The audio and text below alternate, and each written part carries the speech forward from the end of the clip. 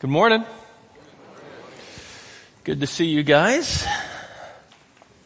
If you have your Bible with you, you can open them up to the book of Ephesians. The book of Ephesians. That's where we're going to begin this morning. Don't worry, we will get into the book of Genesis in a bit. But we're going to open in Ephesians. One of the remarkable things about the Lord is He's always working and He's always bringing forth new life in what we think are impossible situations. Have you noticed that? He's always working and He's always bringing forth new life in situations that we look at Him and we think, well, that's impossible. Nothing's going to be able to crack that. You think through the storyline of the Scripture and you see this over and over again. Heck, you think just about the storyline of the New Testament and you see the Lord bringing forth new life in what we think are impossible situations. You think of the account of the Lord's mother, Mary, who the angel Gabriel shows up at her house when she's pledged to be married to Joseph. And so she's a virgin at this point. She's a young girl, probably 15 years of age. And Gabriel shows up and he says, the Holy Spirit's going to come upon you. And you're going to conceive and give birth to King David's greater son. Israel's hope, the Messiah. You're going to give birth to this son. And remember, she's 15. She's overwhelmed by this news, as you would have been as well. And so she's a little bit startled by it, and she says, well, how is this going to be? And the angel says, for nothing is impossible with God. Do you remember her response? Be unto me as your word says. Let it be to me according to your word. An impossible situation. You think of Saul of Tarsus, Acts chapter 9, who is hell-bent on destroying the early church. Absolutely hell-bent on destroying the early church because he believed at the time that Jesus and Jesus' followers were a bunch of liars and lunatics. And that these people had pledged their faith to a false Messiah. And he's going everywhere he can to arrest and persecute these Christ followers. Until one day, upon the Damascus road, he meets the risen Christ. And Jesus convinces him that he's alive and at large and he really is the Messiah right now. And all this time, Saul's been working against the Lord rather than working for the Lord by persecuting these Christians. Saul's immediately converted. He's filled with the Holy Spirit. And he goes on and becomes the greatest defender of the gospel. Goes from being a persecutor of the Christians to the greatest proclaimer of the gospel the world has ever seen. So all through the storyline of the Scriptures, and I just gave you two. We could do this all day. Shows you over and over again how the Lord is always bringing forth new life in what we think are impossible situations. And you look at that and you think, okay, great, well, that's Scripture. However, that's also the storyline of your life. Is it not? The Lord bringing forth new life from a seemingly impossible situation. That's the story of your life. If you're a Christian, that is the story of your life. In Ephesians chapter 2, go ahead and, I already told you to turn there, yeah? Look at what Paul writes in Ephesians chapter 2.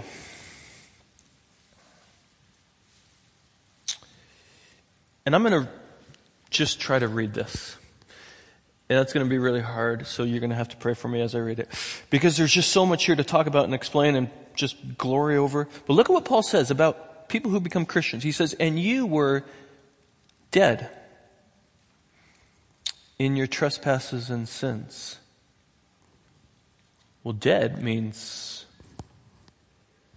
dead. Impossible situation.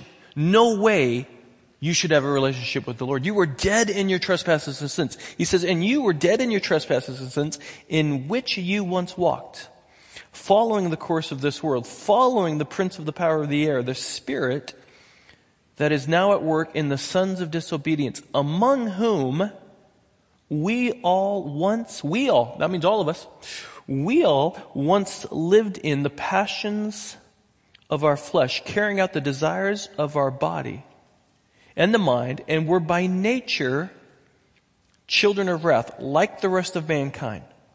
But God being rich in mercy, because of the great love with which he loved us, even when we were dead in our trespasses, the second time he mentions that about us, we were dead in our trespasses, made us alive. New life in an impossible situation. Made us alive together with Christ. By grace you have been saved. And he raised us up with him and seated us with him in the heavenly places in Christ Jesus, so that in the coming ages he might show the immeasurable riches of his grace in kindness towards us in Christ Jesus. For by grace you have been saved through faith. And this is not your own doing. It is the gift of God, not a result of works, so that no one may boast.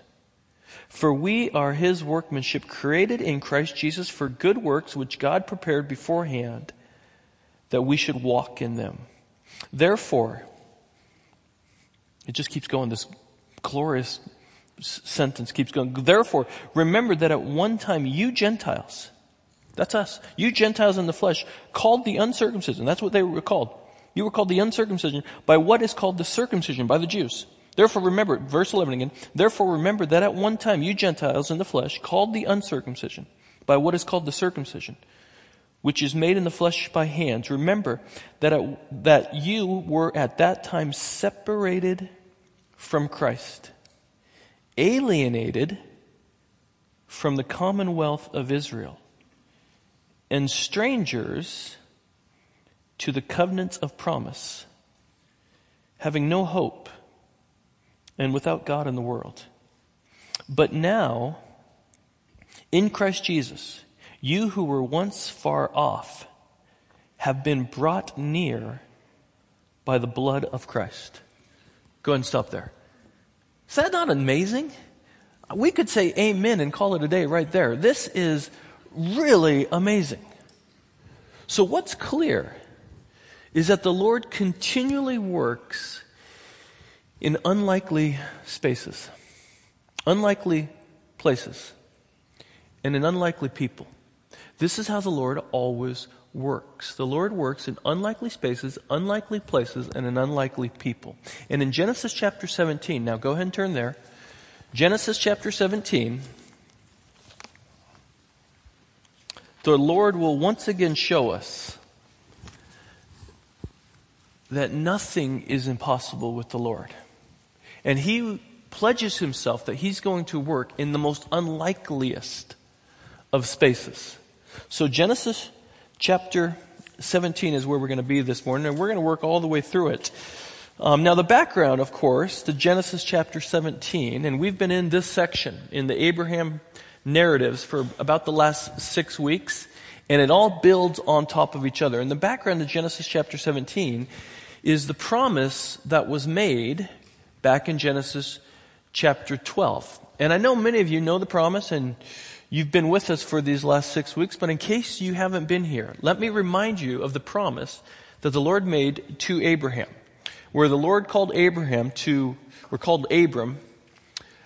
depart from his homeland, to depart from his kin, to depart from everything and everyone he knew, and to set out trust in the Lord. And Abram did. And the Lord promised him that if he did, he would make out of him a great nation. He would give him a name, and he would bless him. So the promise is that the Lord gave to Abram is that he would give him children, land, and a name. A lot of the things that humanity craves. And think about that promise for a second, because Abe and Sarai are no spring chickens at this point. He's 75. When the promise came in Genesis chapter 12, he's 75, she's 65 at this point. But he responds, and he trusts the Lord, and he moves out with faith. But almost immediately, as we've looked at the last couple of weeks, there's been threats to the promise. Major threats to the promise, and he was wondering if the promise would actually be fulfilled. Remember, the first threat was the famine in the land, which forced Abram and Sarai to leave Canaan to travel down into Egypt. And he decided to do so.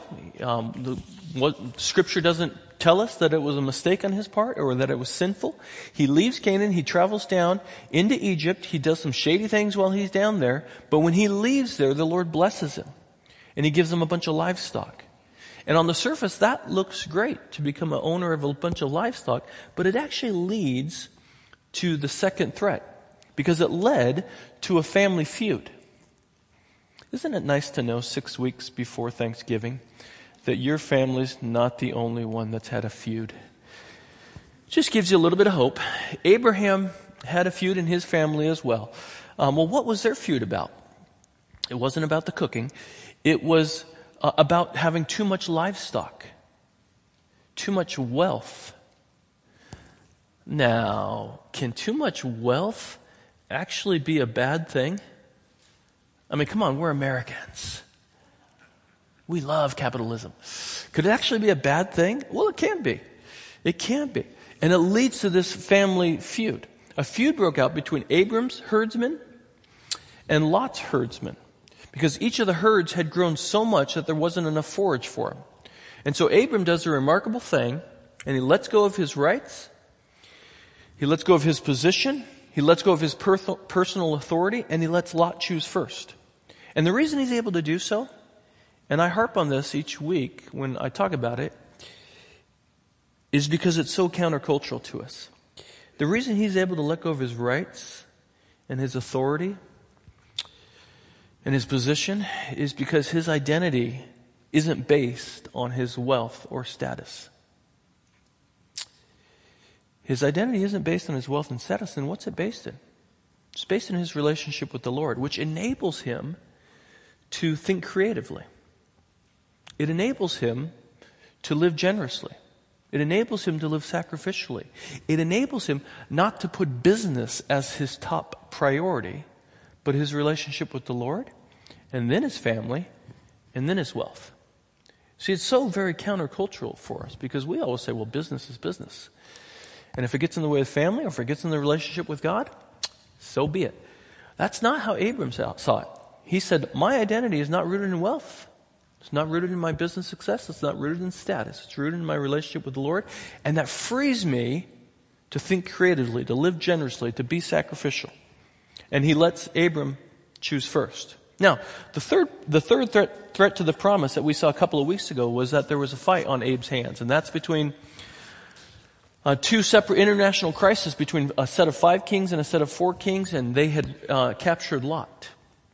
And again, Abram goes to the rescue, and he rescues Lot. He brings out 318 of his own trained men, which tells you how successful Abram had become.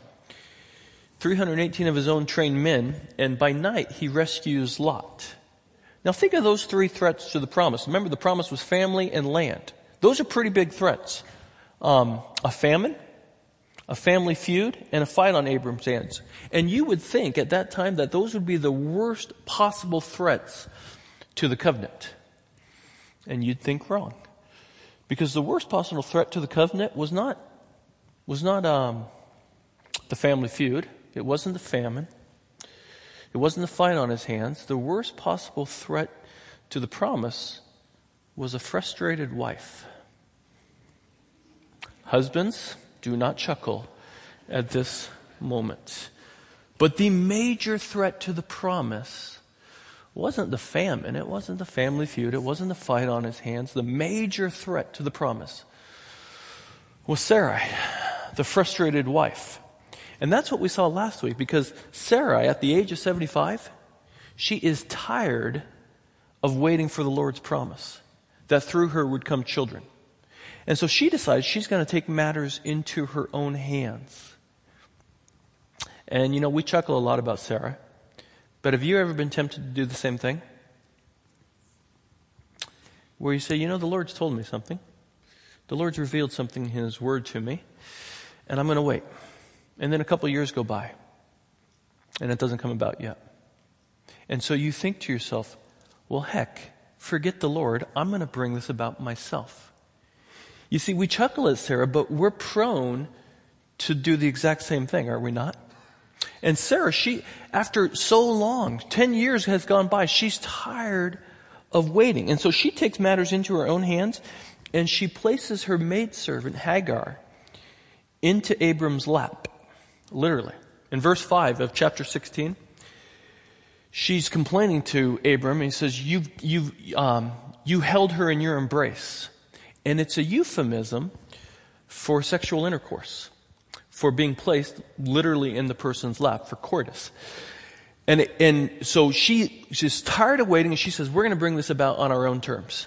And she places Hagar in his lap. Abram and Hagar conceives. She's given to him as the second wife, and eventually a child is produced. And as Rick mentioned last week, having a second wife, polygamy in that culture, it was an accepted practice, but the Bible never condones it. And you got to make note of that. Because a lot of times people will read it and they'll say, look, all these guys, all these heroes of the faith had two wives. Some of them did, but the Bible never condones it. And in every case, the polygamy leads to friction in the family. It leads to terrible outcomes. And that's certainly the case in this situation. Because as soon as Hagar conceives, she immediately starts looking down upon Sarai. And Sarai, for her part, she complains to Abram. She looks at him and says, this is all your fault. Again, husbands, no chiming in at this moment. But she looks at him and says, this is all of your fault. Even though she's the one that came up with the idea, even though she's the one that placed him in his lap, all these things, this was his fault. Because he followed through it. And in a sense, she's not wrong. Because Abram's the leader of the home. And he followed in his father Adam's footsteps. And he became passive. And he doesn't lead.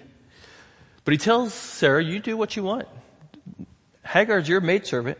And so Sarah does. And she starts treating Hagar very poorly. Starts treating her really harshly. And so Hagar decides to leave. And she starts heading south to Egypt. Probably where she's from. Hagar was probably given to Abram when Pharaoh was giving servants and livestock to Abram as he was forcing him out of the country. And so she starts making her way back to Egypt. And as she's making her way to Egypt, am I boring you with the backstory? Okay, good. Because it's all fascinating. As she's making her way to Egypt, there's this very tender thing that the Lord does to Hagar, and I want you to see it. Look at Genesis 16. Skip down to verse 7. She's brokenhearted. She is pregnant, on her way back to Egypt, just terribly brokenhearted. And look at what happens here. The angel of the Lord found her by a spring of water in the wilderness. The spring on the way to Shur. And he said, Hagar, servant of Sarai, where have you come from? And where are you going? And she said, I'm fleeing from my mistress Sarai. And so the Lord said to her, return to your mistress and submit to her. Okay, here's what's so great about this. This is the only instance in ancient Near Eastern literature where a deity addresses a female by name. And I love that. It's the only, in all the literature of ancient Near Eastern literature, and there's a ton of it, this is the only instance, recorded instance, where a deity addresses a female by name. And you know what the Lord does by addressing her by name? He elevates her. He elevates her and he dignifies her. And I love that. Because oftentimes on college campuses, you will hear that Christianity has been repressive towards women. And what this verse shows is that nothing could be further from the truth. Every other Eastern religion may be, but not the God of the Bible. He sees this woman who's brokenhearted, and he goes and he addresses her by name. And again, it's the only place in ancient Near Eastern literature that does that. Nothing further from the truth is it that Christianity has been repressive to women. The Lord in the Old Testament and the person of Jesus Christ in the New Testament always elevated the status of women. And I love that. Skip down to verse 13.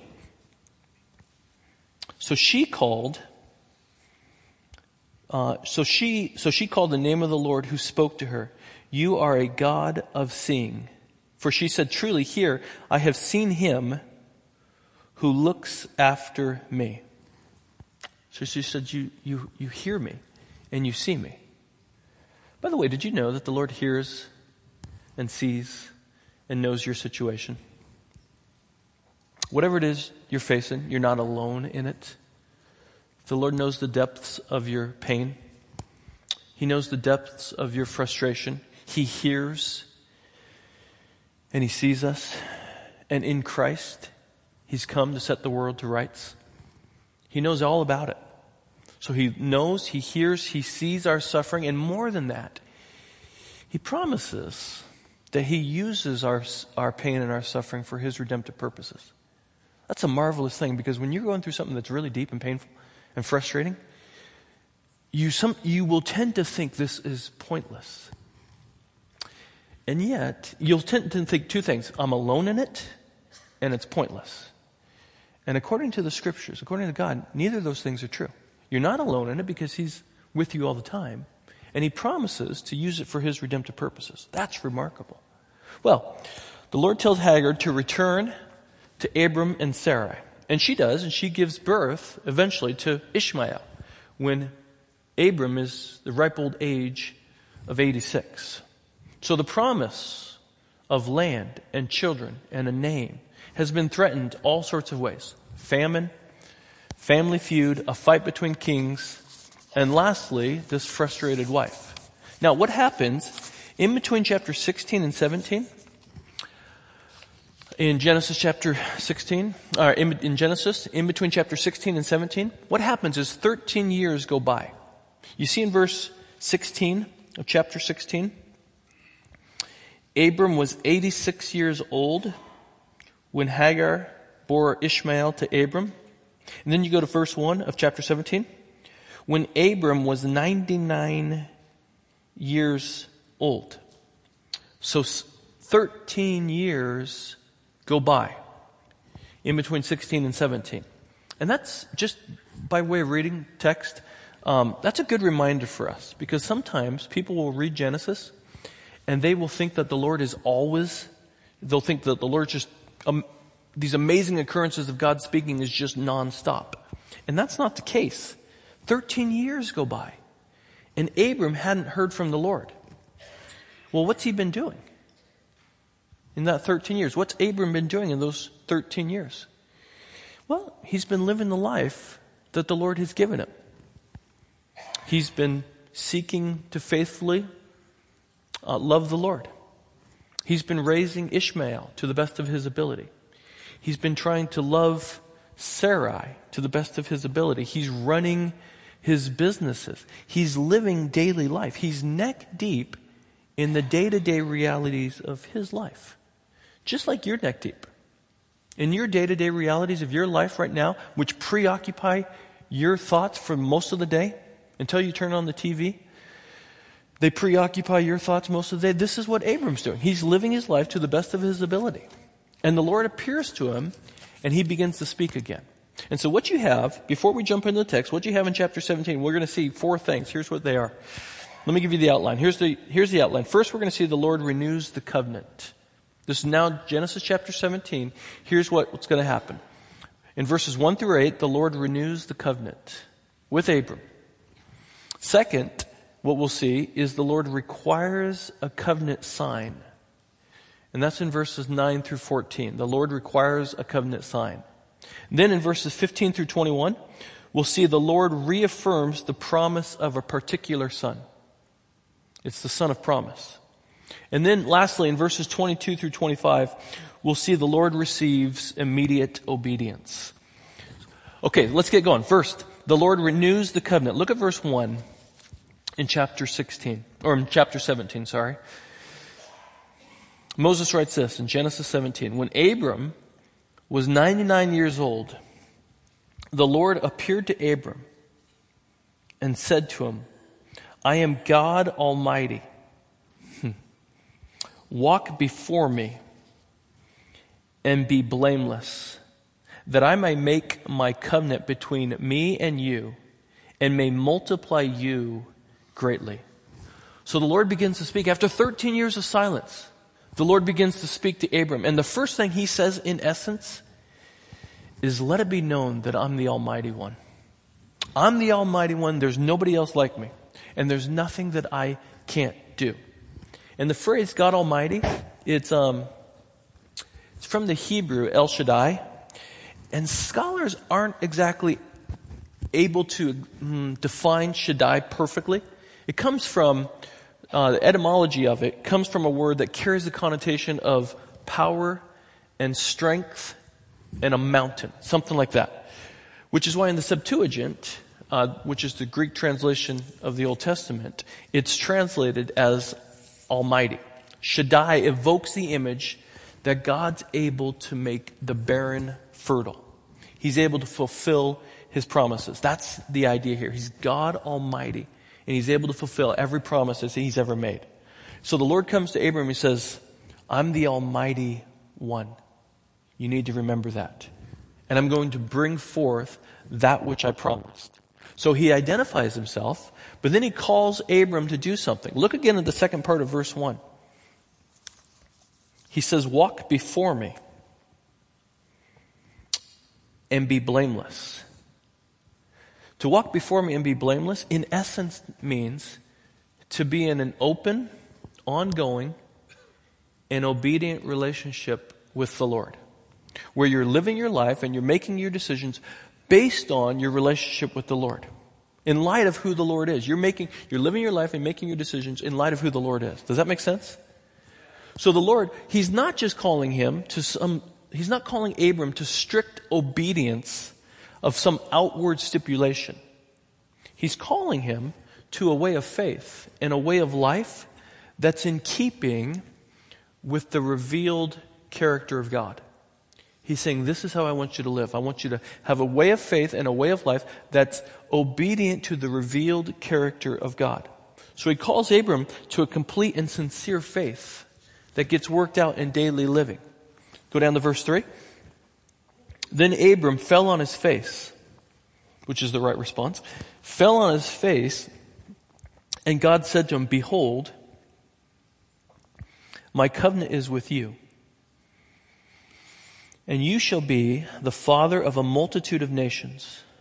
No longer shall your name be called Abram, but your name shall be Abraham. For I have made you the father of a multitude of nations. So He changes his name. The Lord renames him right here. Abram means exalted father, and it probably looks back to Abram's lineage, to Terah. It looks backwards to Terah, meaning that Abram came from noble ancestry. So it looks backwards, but his new name, Abraham, it means father of a multitude of nations. And it's forward looking. And just as a side note, I love that because the Lord's always calling us forward.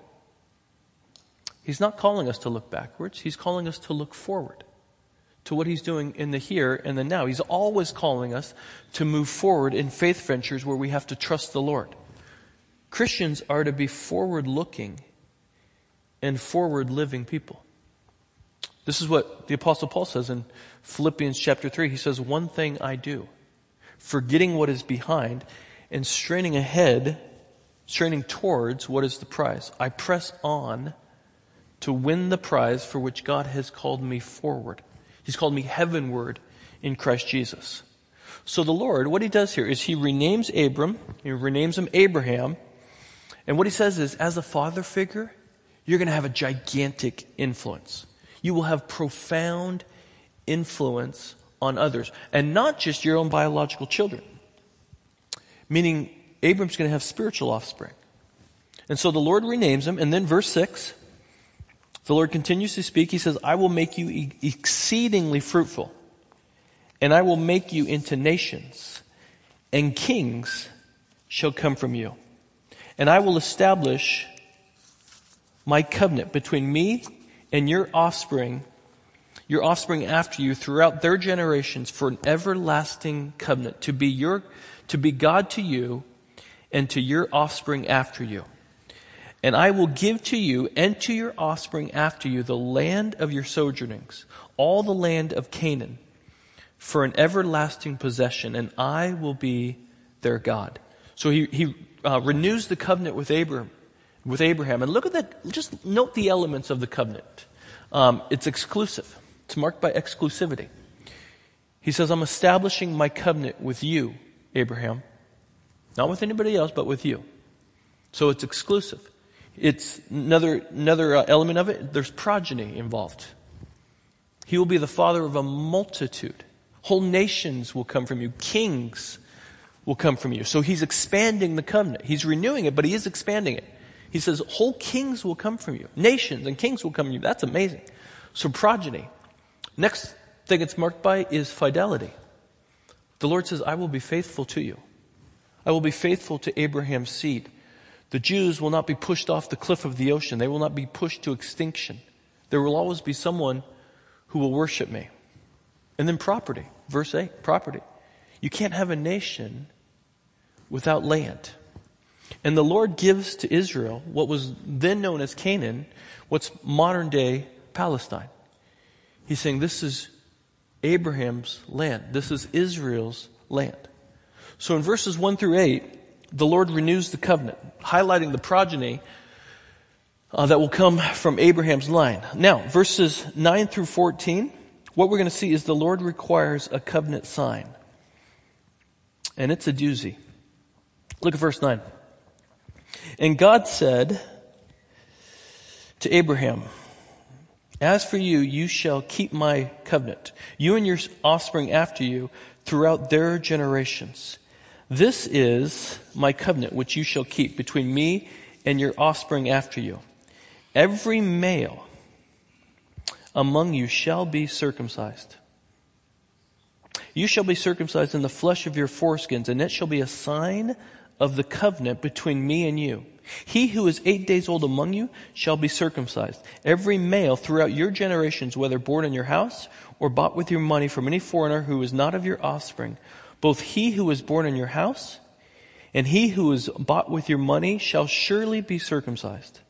So shall my covenant be in your flesh, an everlasting covenant. Any uncircumcised male who is not circumcised in the flesh of his foreskin shall be cut off from his people.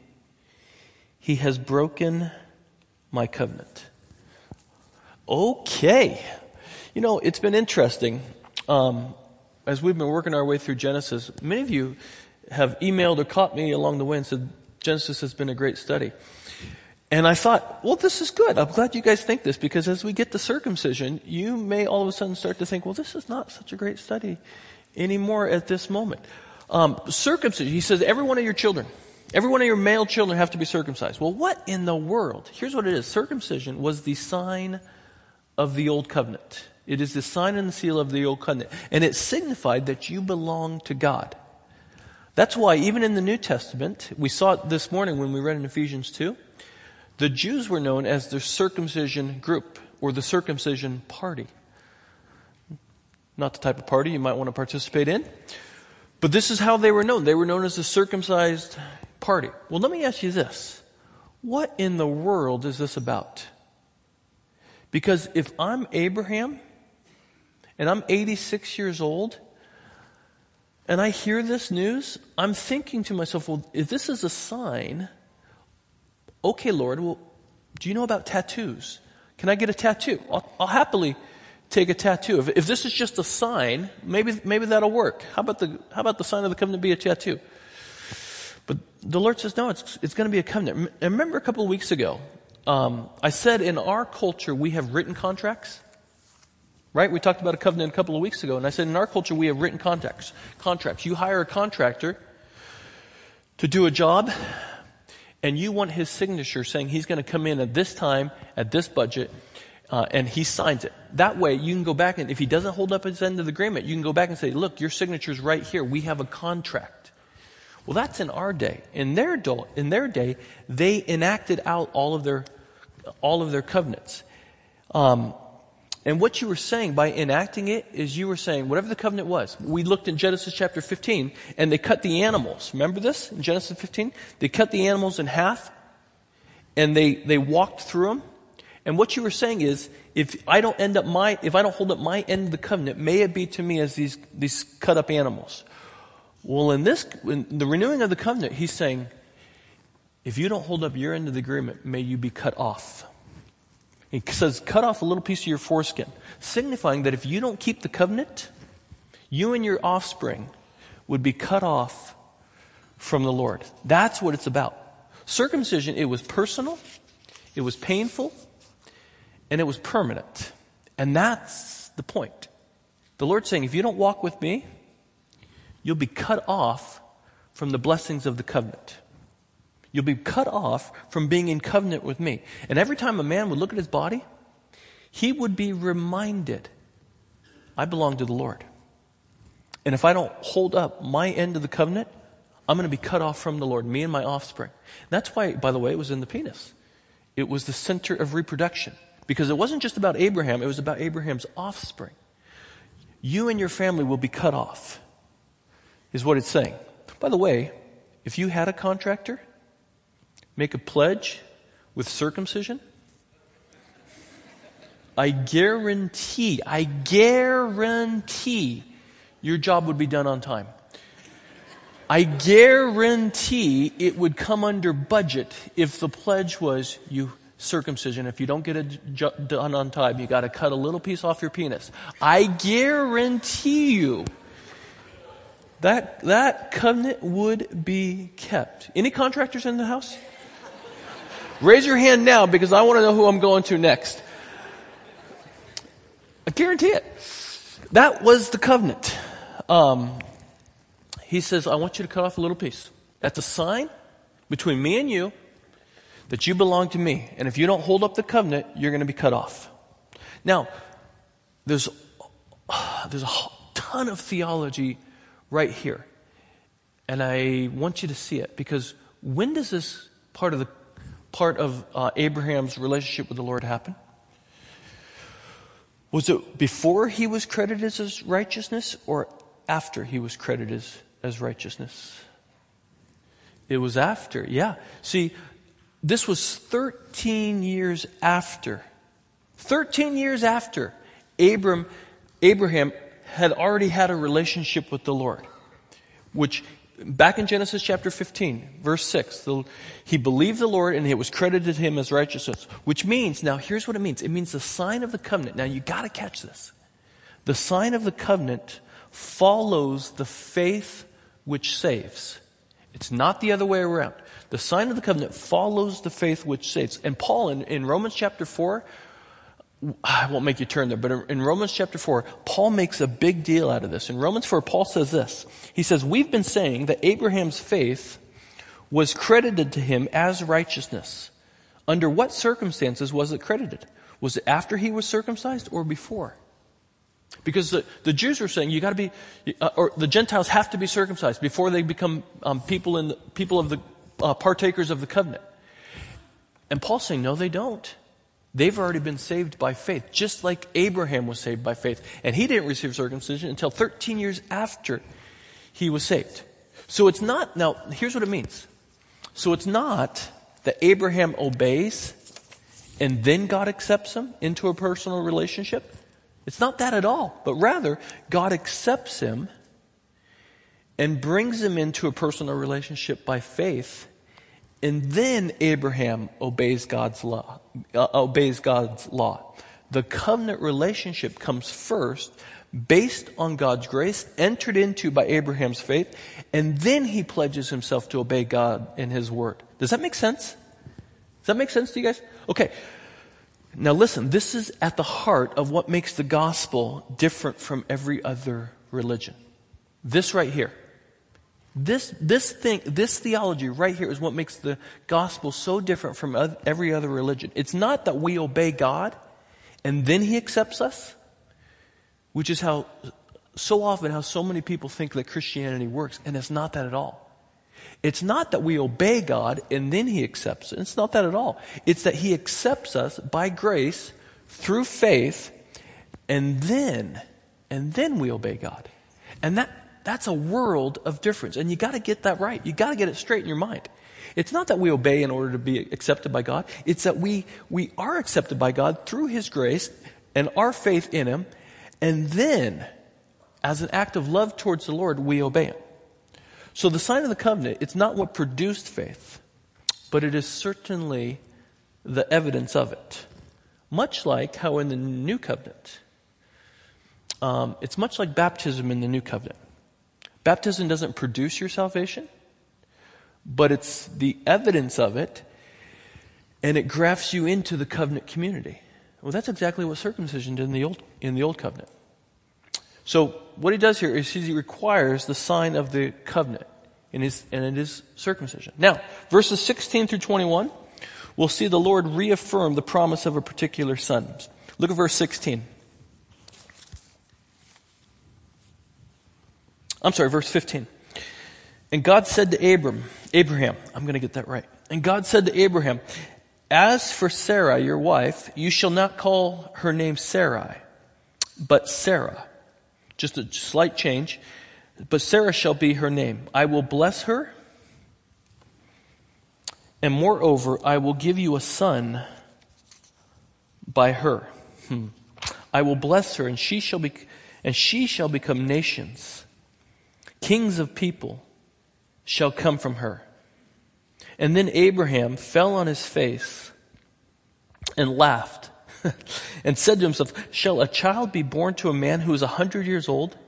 Shall Sarah, who is 90 years old, bear a child? So just as the Lord changed his name, he changes Abraham's name, signifying he's moving forward. So he does with Sarah here. And so the Lord changes her name to Sarah, and he pledges that the line of the covenant, this covenant, would come through Sarah. And when Abraham hears this, he just laughs. And it carries with it the sense of, you've got to be kidding me. I'm an old man. And Sarah is not much younger, to say the least. She's a mature woman. And his laughter, it indicates that he thinks his circumstances limits the Lord's ability. Let me ask you, do you sometimes think that your circumstances limits the Lord's ability? I bet you sometimes you do. Maybe you're in that type of a headspace this morning where you think your circumstances are so challenging, and they very well may be. You feel like your situation is so unchangeable that you limit what you think God might be able to do. Well, let me ask you again, how did the Lord start this section? How does he introduce himself to Abraham in this section? I am God Almighty. I am El Shaddai. I can make the barren fertile. I can restore the years that the locusts have eaten. I can breathe life into dead marriages. I can set the prisoners free. I can open the eyes of the blind. I am El Shaddai. We sometimes think, I don't want to put this on you. I sometimes think, maybe you sometimes think it too. I sometimes think that based on I limit what I think God can do based on my circumstances. Do you do that sometimes? You look at your life, you look at your circumstances, you look at your situations, and you fall into the trap of thinking, God can't do much. I'm limiting God what I think he can do based on my circumstances. That's what Abraham does here. And the Lord says, I'm going to fulfill my promise that I made to you, and it's going to come through Sarah. Because Abraham, when you and Sarah were married, you became one flesh.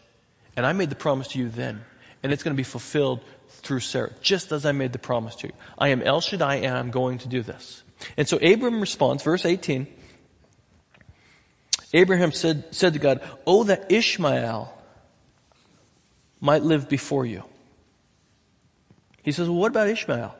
God said, no, but Sarah, your wife, shall bear you a son, and you shall call his name Isaac. And you see there that Isaac means laughter, he who laughs. I will establish my covenant with him as an everlasting covenant for his offspring after him. As for Ishmael, I have heard you. Behold, I have blessed him, and will make him fruitful and multiply him greatly. He shall father 12 princes, and I will make him into a great nation. The blessing of being connected to Abraham, it goes off to Ishmael as well, but the covenant won't be established through him. But I will establish my covenant with Isaac, whom Sarah shall bear to you at this time next year. So the Lord tells Abraham that the covenant blessings won't come through Ishmael, they're going to come through Isaac. They will come through Isaac, not Ishmael. The Lord makes a sovereign choice, they're going to come through Isaac and not Ishmael. And note this though, but even before Sarah conceives, the Lord is talking to Abraham about Isaac. He knows his name. He knows his sex. The sex and the name of the child is revealed before Sarah conceives. And he's talking to Abraham about Isaac's offspring. He's saying, I have done this, it will be accomplished. So the covenant's going to come through Isaac and his offspring, Israel. It's not going to come through Ishmael and his offspring, which is the Arab nations. Now that's not to say that God doesn't love Gentiles. It's not to say that God doesn't love Arabs. But it does mean that the land and the promise belongs to the descendants of Isaac, and that the Messiah would come through this family. It's going to come through Abraham's family. It's going to come through Isaac. And so the Lord reaffirms the promise of a particular son. And now lastly, verses 22 through 27, we see the Lord receives obedience. Immediate obedience. Look at verse 22. When he had finished talking with him, God went up from Abraham. And then Abraham took Ishmael, his son, and all those born in his house or bought with his money, every male among the men of Abraham's house. And remember, that's a lot of people. Remember, he had 318 trained soldiers. So there's a lot of people here this day. He brings them all up. What do you tell them? Hey guys, we're going to have a little party. Meet me out back. I don't know what Abraham says to him, but he takes them all up. Second part of verse 23. Gets them all the men of Abraham's house, and he circumcised the flesh of their foreskins that very day, as God had said to him. Now here's the other thing about this. Remember, Abraham is 99 years old. Let's say you're a young dude. My wife's grandfather is 95 years old. He's blind as a bat. And let's just say we wouldn't ask him to pass the gravy at Thanksgiving. So you got a dude with a knife. No thanks. Who's the young dude here that has really precise hands? That's what I would be thinking at this point. Whatever the case. I mean, he's 99 at this point. He's got to be a little shaky. That very day, he circumcised the flesh of their foreskins that very day as God had said to him. Abraham was 99 years old when he was circumcised in the flesh of his foreskin. And Ishmael, his son, was 13 years old when he was circumcised in the flesh of his foreskin. That very day, Abraham and his son Ishmael were circumcised. And all the men of his house, those born in the house and those bought with money from a foreigner, were circumcised with him. That very day. And we laugh about it, of course, but this is the obedience of faith. And one of the genuine marks of discipleship, to the Lord is obedience to His Word. And we see that here. The mark of any real Christian is an ever-increasing level of obedience to the Lord and His Word. I told you the quote by Bonhoeffer a couple of weeks ago. Only those who believe obey, and only those who obey truly believe. That is the obedience of faith. And so Abraham takes every single male in his house, and he gets them circumcised that day in obedience to the Lord. And we'll stop right there. And we could go on, but Rick's going to pick up the story next week. Okay, here's what I want to do. I want to close. I got about 15 minutes here. I want to close by talking about circumcision. Bet you've never heard that as a closing. Hey, let's talk about circumcision for a little bit, for the next 15 minutes. Good night. Well, let's talk, you read that last section, and it's all about circumcision. So let's talk about it. Why did God choose circumcision as a sign of this intimate covenant relationship that he had with Abraham? Why did he choose that sign? He says to Abraham, I want you to walk blamelessly before me. I want you to walk openly and blamelessly before me. And if you walk blamelessly before me, if you follow my covenant, I will bless you. But if you disobey the covenant,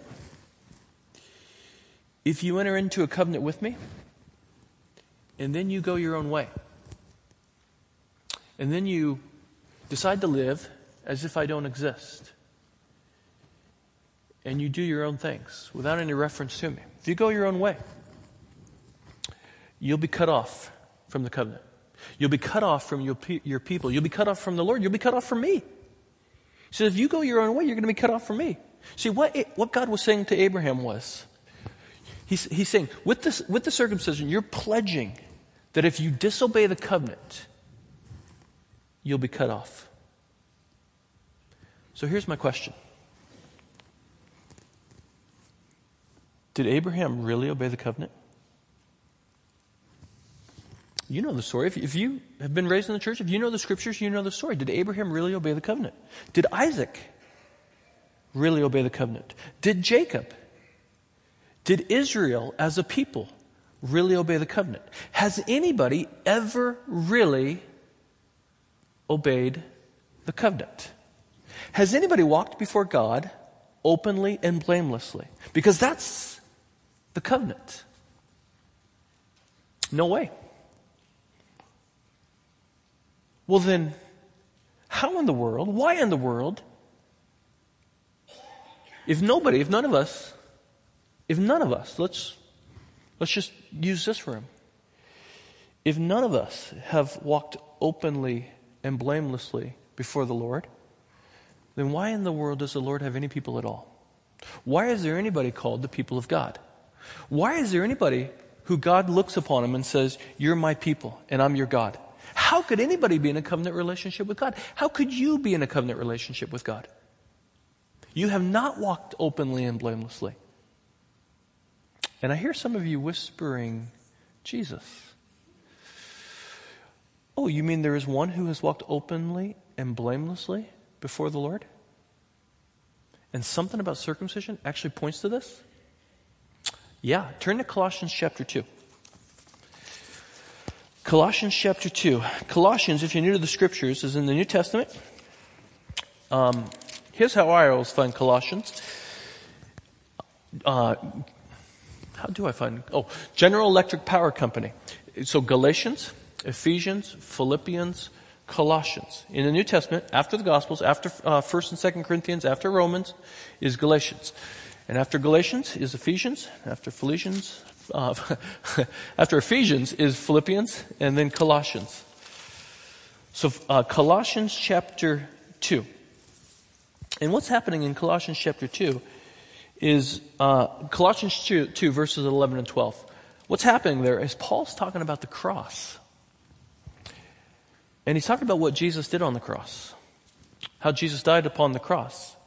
And then he says this in Colossians chapter 2 verse 11. He says, in him, remember he's talking about the Gentiles. Gentiles who were not circumcised. He's saying, in him also you were circumcised, with a circumcision made without hands, by putting off of the body of the flesh by the circumcision of Christ. Well, what's he saying? Here's what he's saying. He's saying on the cross, Jesus was cut off. That's what he's saying. On the cross, Jesus was cut off. That's why he calls it the circumcision. On the cross, Jesus Christ calls out, my God, why have you forsaken me? Jesus is saying upon the cross, Lord, I can't see you, I can't hear you, I can't feel your presence for the first time of all of eternity. He's completely cut off. First time of all of eternity. He says, I can't see you, I can't hear you, I can't feel you. Isaiah 53 says that the Messiah was cut off from the land of the living. Why? Why was he cut off? Well, he was getting what circumcision represented. That's why. He was getting what circumcision represented. He was being cut off. It was violent, it was personal, it was bloody, and it was messy. He was taking the blame, and he was getting the curse that you and I deserve. But that's not all. It doesn't just say he was circumcised on the cross.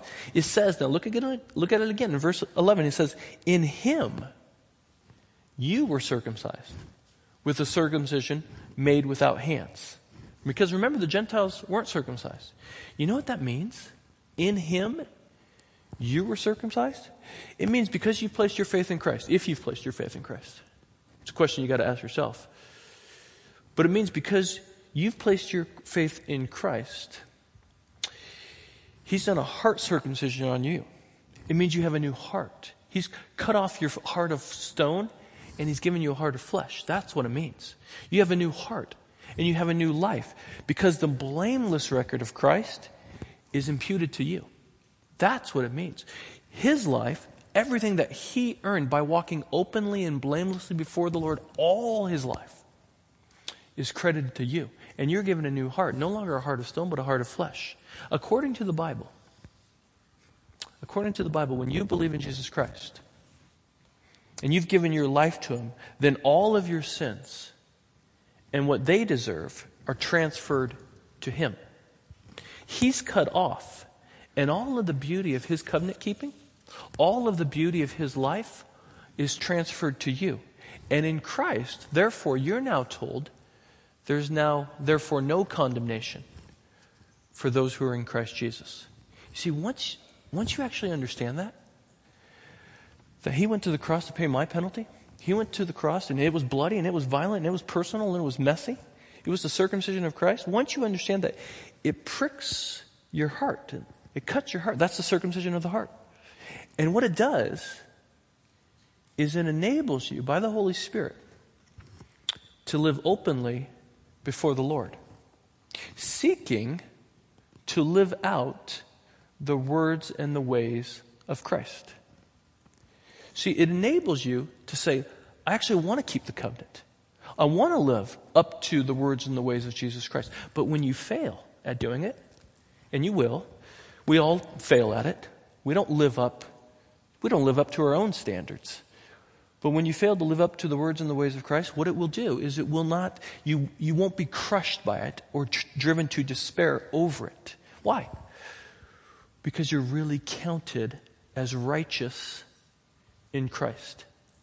Now listen, you got to let the gospel hit you at that level, where when you blow it and you know you've blown it in the most terrible way, you're able to say, because of Christ, I'm completely forgiven.